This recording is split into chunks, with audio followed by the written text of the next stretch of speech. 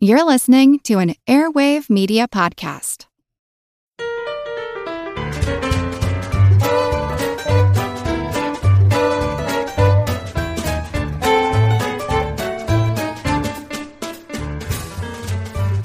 Welcome, fellow frenzied fact fanatic followers and friends. This is Good Job Brain, your weekly quiz show and offbeat trivia podcast. Today's show is episode 51, and of course, I'm your humble host, Karen, and we are your happy, snappy chaps who yap about fraps and maps. Wow. I'm Colin. I'm Dana. And I'm Chris. All right, without further ado, let's jump into our general trivia segment. Pop quiz, hot shot. Here I have a random Trivial Pursuit card, and you guys have your barnyard buzzers. Get them ready. Here we go. Blue wedge for geography. Who became the first former donut maker to walk on the moon? Buzz Aldrin. Incorrect. Neil Armstrong. Correct. Neil Armstrong, former donut maker. Okay. Okay. All right, pink wedge for pop culture. Oh, what founding member of the Beatles is credited with coining the band's name? The name came to 50-50 chance. Oh man, 50-50. The name came to John Lennon in a dream. Incorrect. I'm gonna guess Paul McCartney, Karen. Incorrect. Oh! Wow. Oh, was it Stu? Yes. Stu Sutcliffe. Nice. That's a good one. That is. Yeah, I made that a false 50-50 choice. Oh, you did, yes. Like many, many other people, I forgot about Stu. Right, yellow wedge for history. What kind of gun was used to kill Abraham Lincoln? Oh. Was it a Derringer? Yes. Wow. Yeah. Good job. Yeah. That's sort of the pocket-sized pistol of choice from that era, as far as I know. Green wedge for science. What plant is also known as Spanish juice root, sweetwood, and lickweed? I don't know, agave? Incorrect. Spanish juice root, sweetwood. And lickweed. And I got nothing. It is licorice. Weird. Okay, last question. What parlor game do you end by going woo? Can you spell that, please? G-O-I-N-G, going, woo, W-O-O. What parlor game do you end by going woo? Woo! All of them? Yeah. Technically, it should be going who. Going. Oh. Darn it. I'm gonna guess mahjong. Correct. Oh. That was the say it in Americanized. Chinese. Right. Going woo. All right, good job, brains. So this week, we will be talking about something that is the source of nightmares for some people. We're going to be talking about the circus. So step right up. Come down and join the circus. It's easy to do. You can marry the strong man, but I think the knife always got his eye on you. Your father will weep. One of the things that I looked up and I thought was really fascinating is we've talked about this before. You know, different professions have different set of vocabulary that they use. You know, we talked about vaudeville in our comedy episode and other jobs. They have all these like interesting lingo, and even, you know, some of the terms we know date back into that profession. So I didn't know this, but there is a private language of the circus and fairground folk, and it's called Parlari. P-A-R-L-A-R-I. And it's lots of languages kind of contribute to Parlari. It is not a written language, obviously, because it's spoken by people who work on the fairgrounds. A lot of European terms, and most notably Romani, which is the gypsy language. Obviously, you make the connection that back in the day, circus traveling groups of nomads, a lot of gypsies, and kind of a lot of their language spill into their work lingo. And some of the words have slightly different meanings according to where you hear them. But one of the primary advantages of Parlari is that customers wouldn't be able to understand it. It's like restaurant slang, right? Yes, right. it is. So I mean, there's the benefit of that. I'm going to go through some of the interesting words I found. So, do we know what a ballyhoo is? A ballyhoo. I mean, I just know it in the sense of like a big production or a big... like ruckus. Yeah. Ballyhoo, brouhaha. Much ballyhooed, much hyped. Yeah. Yes. So, ballyhoo, there's two circus meanings. Ballyhoo is the name of the moving spotlight like at the beginning of the circus, it's all dark and you see the spotlights kind of spinning around in a figure 8 circle. That's called a ballyhoo. And the other one is related to what we know. It's kind of like publicity, hype, and it comes from early 1900s, which is kind of like a sample of the circus or of a sideshow. So go into town, they have a couple of performers perform to kind of entice the crowd, be like, come check out the circus. And geek. The word geek. Yeah. I learned that geek historically was the person who bit the heads off chickens. Was that right? Yeah, or like, the sword swallowers and those sort of sideshow type. Right. Yes, so it's sideshow freak, but also in U.S. circus slang, it could be a variant of the word geck, G-E-C-K, which means a fool, a simpleton. I mean, it still carries some of the sense of sort of being a fringe, ostracized. Yeah, it's sort of. I can see the connection. And there's also gaff. And we probably are more familiar with the word gaff in like movie productions. Sure, from a gaffer.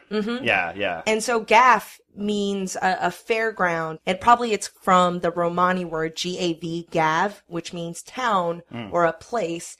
And gaffer means boss, someone who took care of the grounds.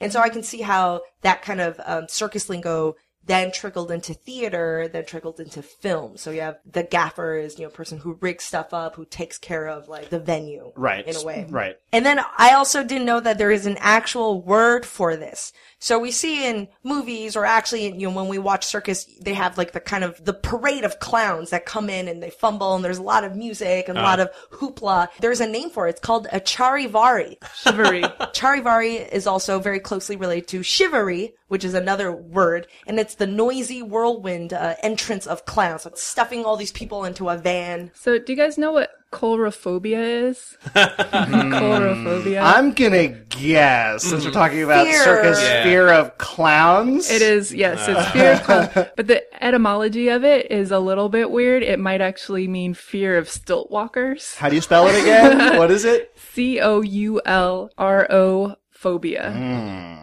Yeah, Oh. because ancient Greeks didn't really have clowns, but they did have stilt walkers, and it's kind of I am going to talk about clowns. I think bozophobia, personally, has much snappier. Easier to remember, for sure.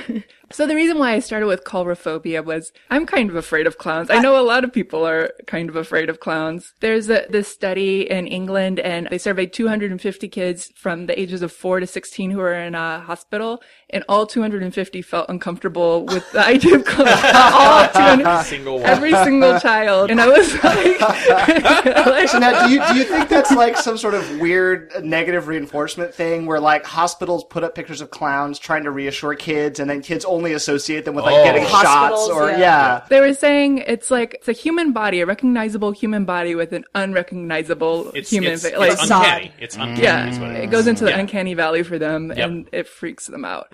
So I was like, well, why are there clowns at the circus? Like, if it's such a nightmare for people almost universally, why do we have them? And they actually serve a really important purpose in the circus. They keep the show moving. They help usher people in. There are the breaks between the animal acts and the big acrobatic acts. They kind of give comic relief. And then I was looking at the design of clown shows and how they organize those performances. And they have all these different terms for it. So the hour or so before people are coming in, it's called the come in, and they are in the seats hanging out, and they're doing things in the main area that encourage people to go to their seats. So the circus is this big moving machine of all these different acts and things that don't necessarily hang together. The clowns are the glue that hold it together. So The benefit is it draws your attention away visually from them Setting up sweeping stuff. up, elephant poop or moving animals around. Sure. It's like Yeah. here's something to watch while we're changing scenery. I was like, oh, I like thinking of clowns as the glue that holds the whole thing together to make it just keep moving and be a positive, exciting experience.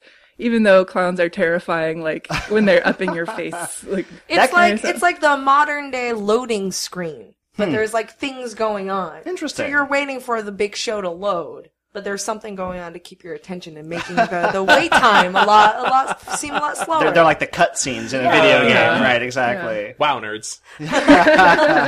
So clowns used to be a much bigger deal probably than they are today. There's this guy named Dan Rice, and he's been called the most famous man you've never heard of. Huh. I contest. I've never heard of I him. never heard of him. But during the mid-1800s, he was a circus clown. He owned a circus. He traveled all around. So Wikipedia says this, and I couldn't find the exact source, but they said he was more recognizable than Abraham Lincoln. At that time. At that time. He ran for Senate and Congress and president, and he actually coined some phrases that you might know today. Jump on the bandwagon. The bandwagon, was for the circus and had the clowns and the music and the excitement. And he was campaigning for Zachary Taylor to be president. It was like, oh, come up here, candidates, and people will see you. And it became common practice for politicians to jump on the bandwagon. And so he was really playing on his direct association with the circus. So he also is said to have coined, or people in his employ have coined the term "Hey Rube," which is the distress circus call. folk talk. Yeah, I don't know. I don't know this. What is it? So basically, you have to understand, like, when the circus came to town, not everybody in town was happy that the circus had come to town, because a lot of people saw circus, performers as being, like, not respectable, or, and, some of them were scammers, So you'd have altercations a lot, very violent altercations sometimes between the townspeople and the members of the circus if they're all out drinking or whatever. Mm-hmm. Hey Rube was the distress call from one circus person to another if they found themselves in mortal danger. Like if somebody was assaulting them, that's the code word, that they would sort of yell out so that any circus performer or itinerant or anybody who was in on it heard, they would come rushing to his aid. Yeah. Dan Rice, huh? Dan Rice. Have you ever heard of One Horse Show? Yeah. So, what does that mean? It's a small show, but like they just really max out and milk it the most for what they have. Okay. Yeah. So people were saying that about Dan Rice's after he kind of fell on hard times. He only had one horse, and they were like, "Oh, it's just a one horse show." And then he worked it. He made it work. He embraced it. We are a one horse show. I like that. Yeah, I like that. In reading about the circus in preparation for all of this, kept coming across a lot of lists of circus superstitions. Oh, yeah. Interestingly enough, also found a good rationale for why there are so many circus superstitions. The author of the book, The Encyclopedia of Superstition, said this to PBS. The most superstitious people are those involved in occupations or activities that are potentially dangerous and involve circumstances beyond their control. Makes sense. Makes total sense, right? You're facing danger every day, or you have circumstances that are beyond your control. Like, are you going to get audience members coming in? Are you going to make any money? Right. The other two populations that tend to be really superstitious are just showbiz and theater in general, and sports and athletics. And the circus is kind of an intersection of both of those. It is, absolutely, yep. So here's a bunch of circus superstitions for you, and when I have them, the explanations for people's best guesses for how they evolved. Well, the first one, I mean, we've all heard this now, but this is often cited as a circus superstition, is that accidents happen in threes. Bad things happen in triples. threes. I didn't know that. I mean, it may not have come from the circus, but at some point it certainly settled into circus lore. So, like, if one accident happens, watch out for the next two accidents. This is one of those self-fulfilling prophecies, because, as soon as one accident happens, everybody's going to be on the lookout. Something little that ordinarily wouldn't have been thought of as an accident will be counted as the two and then the three. It's the Bader-Meinhof phenomenon. Yes, sure. Exactly. Yes. Consciousness. Yes. If a bird flies into the big top, it portends the death of one of the members of the troupe. Inside the tent? Inside the tent, because that would be the bird coming to take the soul away. Yeah, exactly. A good luck superstition is that the hair of an elephant pulled from his tail or his trunk is good luck. Oy. Yeah. The elephant's like, all right, enough, guys. Right. Well, no, actually, I mean, it's, I think the reason it's considered good luck is because it's so hard to get your hands on one. Like, you don't want to walk up to an elephant and, like, pull the hair out of his trunk, because he will stomp your head into a fine paste. Also, you are not supposed to have any peacock feathers on you or as part of your costume. This also comes from Romani tradition, because apparently they believe that the signature eyeball sort of design that we see in peacock feathers is considered to be like the evil eye. That makes sense. Yep. When you're entering the ring in the big top, always put your right foot in first. I've heard that. I've heard a lot of the stuff with the first foot in, and you see that one actually a lot in sports and athletics too. Yep. Yeah. Put your right foot in. A lot first. of players, right foot across the line onto the baseball diamond first. Yeah, look at that. See, Left is bad and right is good. Never sleep inside the big top. Do not go into the big top and go to sleep. Don't sleep there over the evenings. The real reason, or the best reason I can find, is because, remember, we have this acrimonious relationship between the townspeople, or just really curious townspeople, or drunk townspeople. If they walk over to where your circus is, the first thing they're going to do if they're going to try to sneak into your tent and see all the sideshow freaks and geeks up close and personal is they're going to gravitate right towards the big top. So if you're sleeping in there, that's where they might break into and find you. Never count the audience. Don't look at the audience and don't count up the audience. This is just practical. You don't want to go out into the audience and look at the audience and be like, oh, there's not a lot of people. Then you're going to get depressed and not perform really well. Also, you don't want to go out and be like, oh my God, there's so many people. And then you get really nervous and you don't perform really well. That's just practical. Once someone puts down their dressing trunk, don't move it, because that means that person might then be leaving the circus. And in fact, this is really one of the ones that is still, I think, followed today. When you bring in your dressing trunk and you put it down, that's where it is. Don't eat peanuts in the dressing room. I have no idea why this is true, but this is absolutely it invites the elephants. Yeah, the elephants would come raging in there. Come on now. And then finally, this is not so much a superstition. You will never hear a circus band play the song Stars and Stripes Forever. And again, there's a practical reason for this. And in fact, if you hear a circus band play Stars and Stripes Forever, get out of the tent. Stars and Stripes Forever is the disaster song. It is the cue to the members of the circus that there is a fire, something terrible has happened. Code. And the thing is, it's because when there's a fire and everybody's inside of a tent, you don't get on the PA and go, there's a fire, everybody panic. You play Stars and Stripes Forever, and then all of the circus members know something is really, really wrong, and then they can, in an orderly fashion, start escorting people out. This happened in the great Hartford Circus fire in I believe, the early part of the 20th century. One of the worst fire disasters in terms of loss of life that ever happened in America. The band played Stars and Stripes Forever. They started trying to evacuate people, but unfortunately, exits were blocked, and and like hundreds of people died. Yikes. Yeah. Yep. So if you hear Stars and Stripes Forever, get up, get out. You talked about peanuts, and I want to know if elephants actually really do eat peanuts. Because you see it in Dumbo, the movie. Sure, it's certainly a trope, yeah. I'm actually quoting from the Ringling Brothers resource that it is false. Elephants might eat a peanut, but they don't really eat peanuts as food. And it's because they're too high in fat. And they're also really small. And the elephant is huge. That's true. Like the massive peanuts. You'd have to eat a lot of peanuts. Yeah, and some other cool elephant facts. A common myth, how elephants are scared of mice. As so many cartoons would have us believe. Yeah. False. Also propagated by Dumbo. Yeah. Also, Dumbo, that movie had some scary clowns. Yeah. There was some scary... They're mean clowns. Nightmare fuel. That whole movie was scary. Yeah. Last myth, elephants do not drink water through their trunk like a straw. It's their nose. I mean, it would be like you trying to snort water through your nose. Well, you can do that. They do snort water halfway. Oh, okay. And so it's I like see. a receptacle, and they curl their nose. And then they put it in their mouth. So, which is kind of gross. Like if you drinking think from about your nose. Yeah. So you get some boogers and stuff. Well, speaking of elephants, there is no more famous elephant that I can think of than Jumbo the elephant. Sure. And if you have never heard of Jumbo the elephant, Jumbo the elephant this is one of my favorite trivia bits, so let's just get out of the way right off the top. Jumbo the elephant is where we get the word jumbo. Right. He was not named Jumbo because he was so big. Yeah. So when you talk about a jumbo jet or a jumbo size anything, that word was introduced, jumbo shrimp, introduced into our language from the elephant. So when we say that, we are invoking the memory of Jumbo the elephant. So certainly in America, he is tied really closely with P.T. Barnum. I think we can agree, probably the biggest name in American circus history, maybe even worldwide circuses. Jumbo really became famous as part of the Ringling Brothers and Barnum and Bailey Circus for being a 13-foot tall at the shoulder elephant. I mean, he really was huge. But let's go back. Jumbo really came to fame in London. So he was an elephant captured in Abyssinia, what today is Ethiopia, in the 1860s.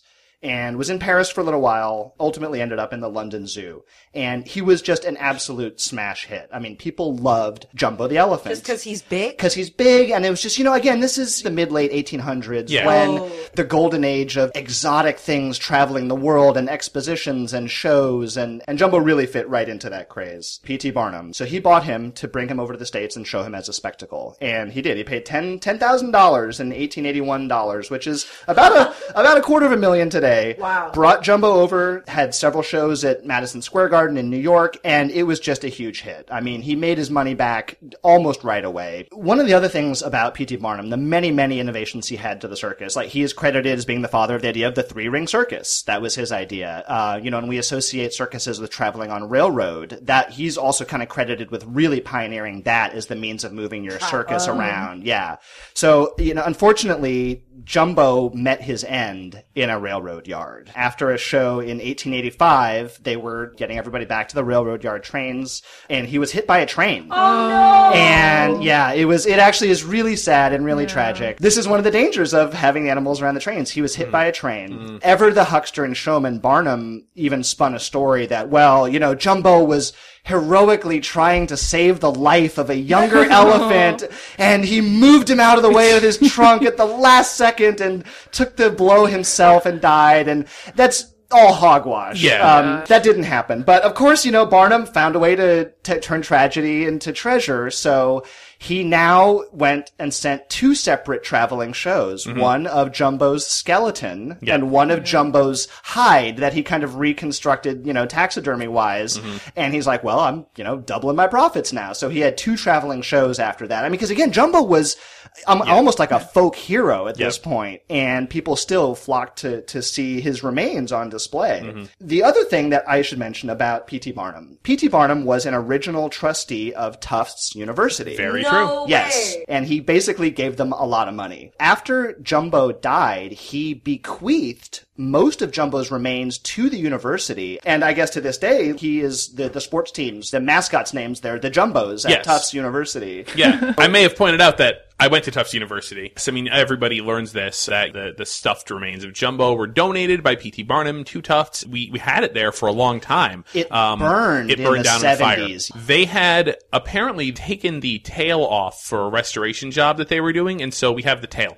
And we have a can of ashes, but that's all that remains, unfortunately, of the original, the Jumbo, the tail's the taxidermy part. Jumbo. Yeah. Sure. Apparently, a, quote, over-exuberant fan accidentally snapped off the end of his tail, which they then put into the private collection and replaced with a replacement tail. Yeah. And decoy tail. Yes, a decoy tail. And then, as you said, they have these ashes that are the remains. Yep. It's unclear whether they are actually the direct remains, but it is some From the ashes fire. from the fire. Yeah. So the belief is somewhere in there is a little bit of Jumbo still hiding in there. And I guess it's a lucky totem among the sports teams. I think that the tail is not on display, unfortunately. The tail is in their college archives. Yeah. Yeah, Yeah. exactly. Kind of macabre. After it was broken off once. Yeah. But there is by a train. there is a big ugly concrete statue of Jumbo in the quad. Perfect. It's not the most attractive thing in the world. Right.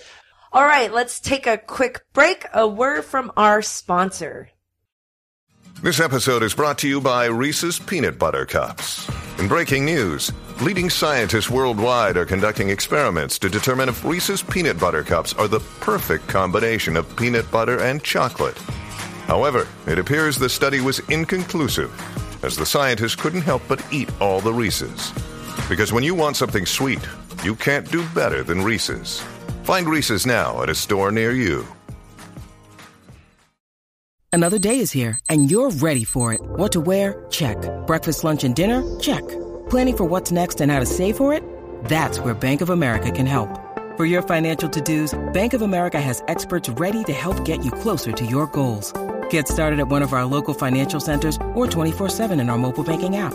Find a location near you at bankofamerica.com/talktous. What would you like the power to do? Mobile banking requires downloading the app and is only available for select devices. Message and data rates may apply. Bank of America N.A., member FDIC.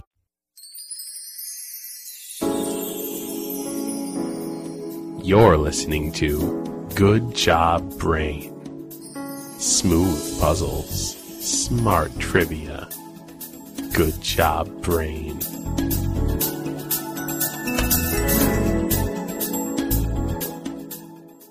We're back, and this week we're talking about the circus. And one of my favorite things to do at the circus or at carnivals, I love playing the midway games. Totally. You know, with the little booths and like a barker, and from the entrance of the fairgrounds to the big top.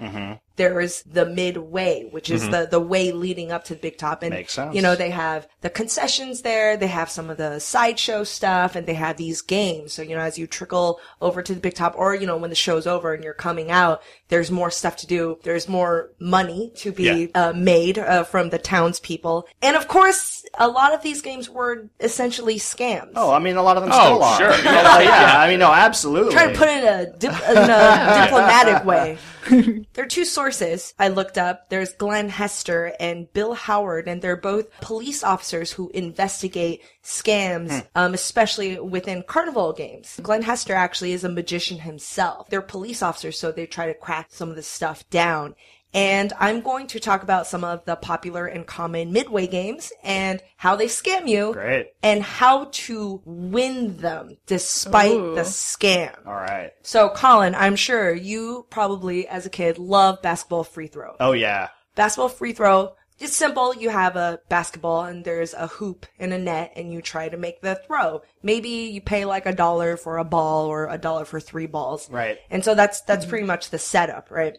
The scam is that the balls are your regular basketballs, but they're overinflated. So they're super, super bouncy. And the hoop is kind of far away, so you can't really tell. It's usually a little bit smaller than regulation basketball hoops. Sometimes they're not even round. Yeah, I've heard that they're oval They're sometimes. oval, and not really a perfect circle. The backboard is made out of plywood, making it extra bouncy. The net may be positioned higher. Some say that there's stuff in the background like nets and stuff, and it screws with your depth perception. I think that might be too much of a stretch. Right. But already you have all of these things you don't against even need to mess with depth perception. Yeah. At that point. So, what's the trick to win? Sadly, the basketball free throw is probably the hardest game to win. Just with so many things against you. Right. In addition to having a perfect aim, you have to throw the ball with a perfect high arc swish. Right, because it almost has to come straight down. Yep, it cannot hit the backboard. If it bounces, It cannot hit the hoop. It just needs to be perfectly swoosh right in. That's not really the trick to win, but you know, that's I'm the just saying. strategy.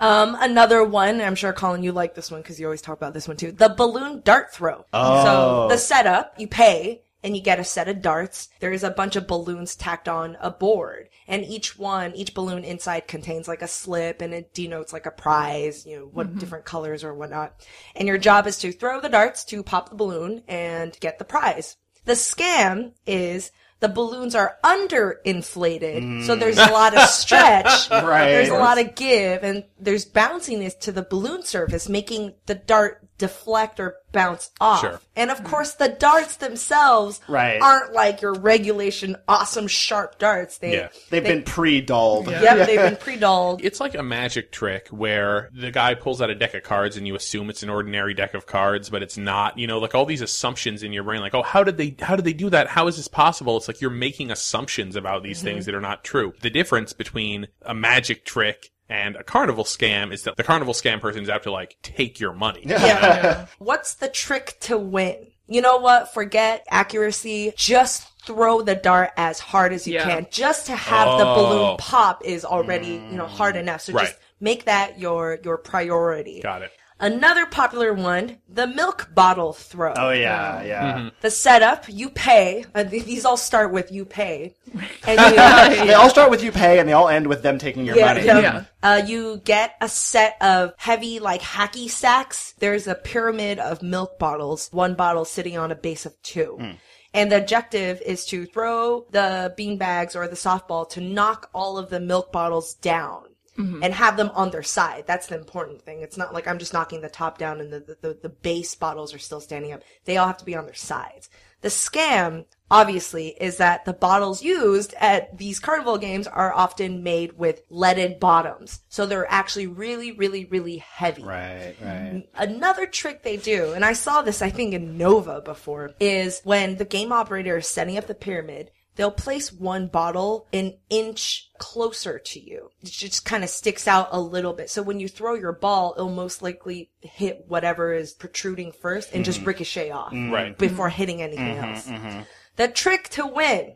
Does anybody know? I always just throw it as hard as I can at the base of the pyramid. Yes. Oh, okay. Most people hit at the intersection. Be like, oh, I'm trying to get all three. Just hit the base. Hopefully create a topple effect. The top one won't stay up if you knock the bottom two down. Well, and the other thing, too, I mean, like Chris, as you said, like a good magic trick, part of these good carny games is setting them up so they seem easy. So, you know, the guys can stack them in such a way that they can knock it down. You know, you might have the heavy one on top or something like that, but then they stack it against you when it's your time to throw. That's right. Yep. And there is the one that I've always been so confused about, and also... I'm sure I know what this one is. Which one? Is it the one where you drop the metal circles onto the big red circle? No. What? The dot? The dot. You're not going to talk about the dot? No, I'm not going to talk about dot, but we can. We can? So the dot, I mean, this one fascinates me. So they have a big red circle on the table in front of you. So they take your money, obviously, and they give you 5 metal circles. And then they say you have to take it and hold it above the big red dot and drop the metal circles so that it covers the entirety of the red circle. If after you drop the metal circles onto it, and you can't move them once you've dropped them, like obviously. Discs. That you're dropping. Okay. Metal discs to drop onto a red dot. And if any red remains, you lose. But if you cover the whole thing, you win. There's no scam. Like, you can do it. It's just deceptively hard. Like, it's really, really, really hard. But they make it seem easy. Right. And the trick to it is you can look online. They will tell you exactly how to do it. Just you have to lay the dots down in an incredibly precise pattern in order to do it the right way. And if you mess up dropping one of the discs by like a centimeter, you're done. You're done already. I have to say, I like the ones that aren't really scams in the sense. They're more just, you know... hard to do. Yeah, or just finding little loopholes or playing on your expectations. You look at it and it's like, oh yeah, I can do this, but you really can't. It's actually very difficult. Some of them don't need to be scams, like the guess your weight, guess your thing. There's no scam. You just make the cost of playing more expensive than the cost of the prize you get out. Yes, that is and if the guy guesses right, great. And if the guy guesses wrong, you're still making a profit. I'm like, that's so deviously brilliant. So that's the thing I would say, the guess your way or guess what month you're born, it's not necessarily a game. You have to really treat it like it's a show. There is a trick with guess your birth month. There is a very common trick. It's called the J line. The usual rule is the carnival barker has to guess within 2 months of a buffer. Okay. And so what they do is, you're like, guess what month? And then he'll scribble down a piece of paper. So what they scribble down is something that obviously starts with a J and scribble. Does it say January? Does it say June or July? Right. Any of the J months, they can... That covers like 9 months out of the year. No, it covers it covers 11. more. It covers 11. 11 out of the 12 is within a J month. Only if you were born in October. Correct. Yeah. And then they say, so am I 2 months away? And you say, no, you're like, you were born in October. You can't be like, so what does this say? What did you write here? Can you read that out for me? Right. So if they show you a J with a scribble after it, say, and which month is that exactly? Yeah. Well, because they will ask you first. Be like, oh, I was born in February. Aha! I Is guess this January. your card? Right. Yeah. Yeah. Oh, That's right. Yeah. I funny. guess January. Well, again, like good magic, so much as misdirection. Yeah. Yep. But the guess the your way. J-line. That's yeah, it's called good. the J line. The guess your way is, like I said, it's more of a show. It doesn't really matter who wins or loses because usually the prize that you get is crappier than the $1 you put in. There is a gender play, right? If it is a woman, the guesser will always guess low on the age and weight. Yeah, that makes sense. They don't care if they're wrong. Because part of the fun is, I don't, yeah. No, exactly. It's like, okay, I'm going to guess you're 26. And they're like, I am, yes, you're absolutely right. Yeah, exactly. If it's wrong, she wins a prize. The prize is worth less than $1. What a fun game. Yeah, what a fun game. Sometimes a carnival barker might have a string of wins, and that might attract like a whole crowd. Be like, oh, wow, he's doing it so well. Or if he has a string of losses, you have a crowd be like, oh, I'm going to go next and win a prize. prize. Mm-hmm. No matter what, if he's right or wrong, his main deal is to draw a crowd and to make sure people have a good time. And even if that means he guesses wrong and they win a crappy prize, he got the money. Mm-hmm. Mm-hmm. That was your favorite. That's your favorite. No, my favorite is milk bottles. I've actually won. Oh, nice. In milk bottles. Did you really win? I really How win, many times did you have to pay them $1 before they gave you a $2 stuffed toy? I remember I won a giant, ugly troll doll. A giant troll doll. It's like stuffed with styrofoam beads.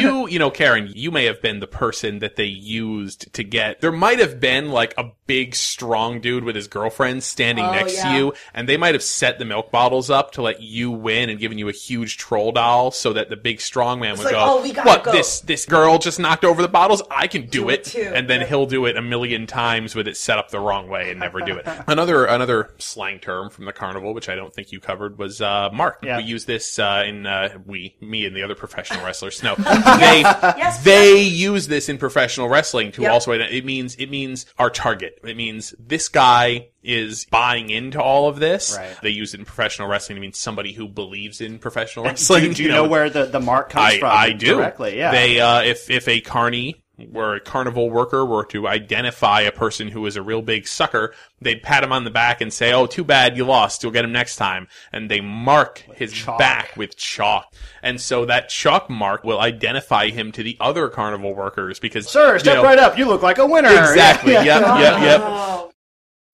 When you need mealtime inspiration, it's worth shopping Kroger, where you'll find over 30,000 mouth-watering choices that excite your inner foodie. And no matter what tasty choice you make, you'll enjoy our everyday low prices, plus extra ways to save, like digital coupons worth over $600 each week. You can also save up to $1 off per gallon at the pump with fuel points. More savings and more inspiring flavors make shopping Kroger worth it every time. Kroger, fresh for everyone. Fuel restrictions apply.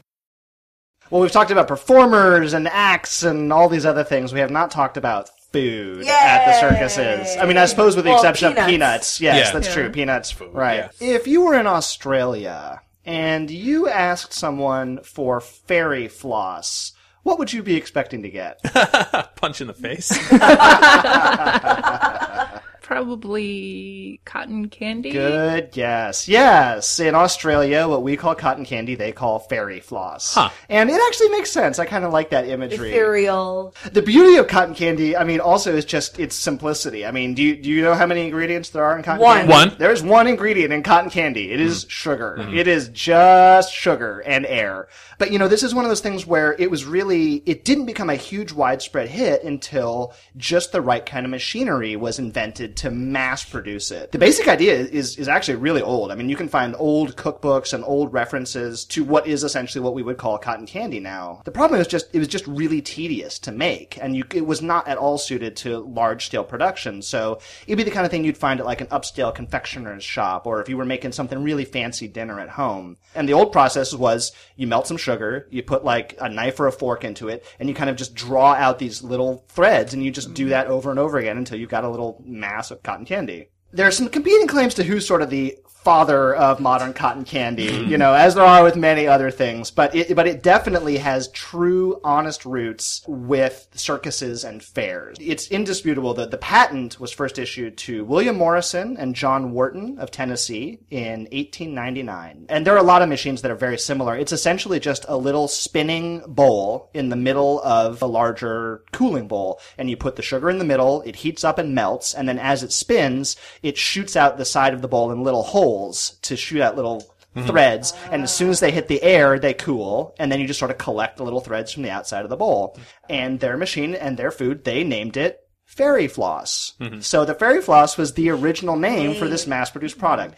So they took it to the St. Louis World's Fair in 1904, which is really where cotton candy became a thing. Now, to say that people went bonkers for it would be a gross understatement. Really? It was a absolute smash hit. No one had seen it in mass quantities before. So it was 25 cents for a box of cotton candy. Now, this is 1904. That's roughly equivalent to $6 today.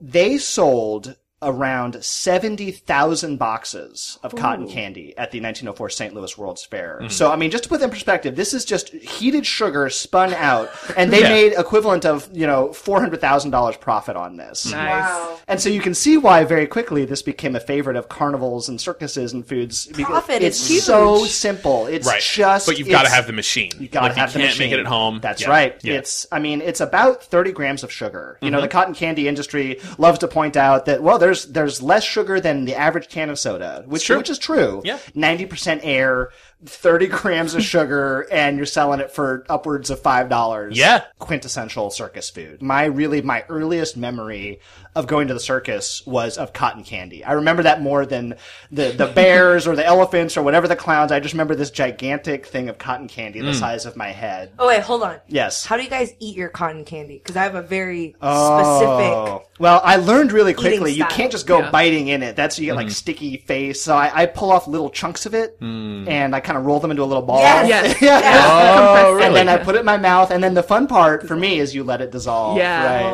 Oh, all right. And that was a good trip to the circus. Time for our last trivia segment. And I'm going to name our last trivia segment the International House of Pancakes. Oh. We know that there is always some sort of pancake-like food Oh, yeah. in different cultures. Sure. It's like the dumpling. Like every culture has their version. Every culture has some sort of sandwich. Every culture has some sort of dumpling. Every culture has some sort of pancake food. So this quiz, International House of Pancakes, is quizzing you guys' pancake IQ. So here we go. This particular traditional Slavic pancake is usually made with buckwheat flour and often served as a vehicle for caviar. Colin. Those blini? Yes, Yeah. blini. All right. Lots of baking soda is added to this English yeast-laden pancake to give it its characteristic holy texture. Dana. Crumpet? Yes, crumpet. Nice. Also known as a pikelet. Pikelet? Yeah. Sounds kind of offensive. I don't know. Like a small pike. The Welsh and other Commonwealth countries call it a pikelet. This type of pancake from Japan can feature almost every savory topping under the sun, but most likely cabbage, meats, fried noodles, and seafood. Not done, but go Oh ahead. my god! you How long paused, is this yeah. question? Go ahead. It's okonomiyaki. Yes, okonomiyaki, which literally means whatever you like to cook. Yeah, or cooked. whatever you like Cooked food. as you like it. I was served once something they called like, oh, it's like an American okonomiyaki, and it was like 2 okonomiyakis, almost like the Big Mac of okonomiyakis, with like cheese, and they stuck an American flag toothpick on the top of the whole thing. They may have made this just for me. I'm not really sure. I don't know whether to be delighted or chagrined that to make something American usually just means adding cheese Double. to it. Oh, Yeah, double it, yeah. double Cheese it, and and add mayonnaise. cheese. True. Yeah. Yeah, make it bigger with cheese, yeah. What type of pancake originated from the region Brittany? Dana? Is it a crepe? Yes, it is a crepe Of course. from the French region, north region of Brittany. Follow-up question, Dana. What beverage is traditionally served with crepes? Vodka. Could be anything. That may not be what you're going You're after. kind of close, actually. Oh, really? It is alcoholic. Is it Lambic? Beer? It's cider. Cider. Oh, okay. Close, Crepes too. and cider. Yep. We know there's the waffle, but there's also the Vietnamese waffle, which is pretty famous and common in Vietnamese restaurants. Right, very, right. very tasty. It's flavored with coconut. And what other plant that gives the waffle its green color and nutty sweet vanilla-like aroma? Vietnamese waffles are green. What makes them green? Is it pistachio? Incorrect. It is a plant used in Southeast Asian Plant. cooking. Cilantro? Mint? Lemongrass? No. What is it? It is pandan. Oh. You guys may have never heard of it, but definitely you will know that taste. It's used in a lot of South Asian cooking. A lot of rice is cooked with pandan extract or pandan leaves, Okay. and it gives it this nutty, like that rice, that good rice flavor. Pandan it's just grass, and it smells nutty and vanilla. It's very delicious. Also a cockroach repellent. Good to know. Like, What country produces the most maple syrup in the world? Chris. Canada. Yes. Yes. Okay. Not a trick question. Yeah. I thought it might be specifically, do you know what province of Canada? Quebec. Yes. Okay. Wow. Quebec is by it's far north of like where Vermont is. Oh, and okay. Stuff. Yeah, you know. Makes sense. Very close Makes to the sense. region, yes. Quebec is responsible for 3/4 of the world's maple syrup. Wow. I was really interested in like the chemical composition of what makes maple syrup taste like maple syrup, like what's the flavor. It's actually not yet known exactly what compounds are responsible for the maple syrup flavor. Huh. So last question. IHOP, or the International House of Pancakes, is of course a restaurant chain here in America. Features a lot of breakfast foods, including pancakes. Ironically, it wasn't until 2012 when International House of Pancakes opened its first actual international franchise location. What city did IHOP appear in the world, outside of America? Shanghai. Incorrect. Dang. Tokyo. Incorrect. No. Not Asia. Oh, not Asia. Dubai. Ah, So- another show I'm ending very hungry here. I know. I know. Well, let's go get some lunch, guys. Sorry. All right, and that's our show. Thank you guys for joining me, and thank you guys, listeners, for listening in. Hope you learn a lot of stuff about circus, Jumbo the elephant, clowns, not get scammed at carnivals, and of course pancakes. You can find us on iTunes, on Stitcher, on SoundCloud, and also on our website, goodjobbrain.com. Check out our sponsors at bonobos.com, and we'll see you guys next week. Bye. Later.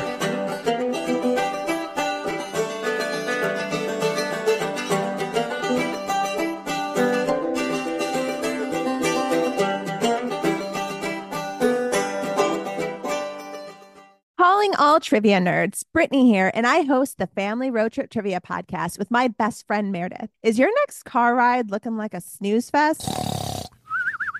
We've got the cure. 3 rounds of awesome trivia every week. Harry Potter, Disney, science, sports, you name it. No more silent car troubles. The Family Road Trip Trivia Podcast. Connect, laugh, and learn with your kids, big and small.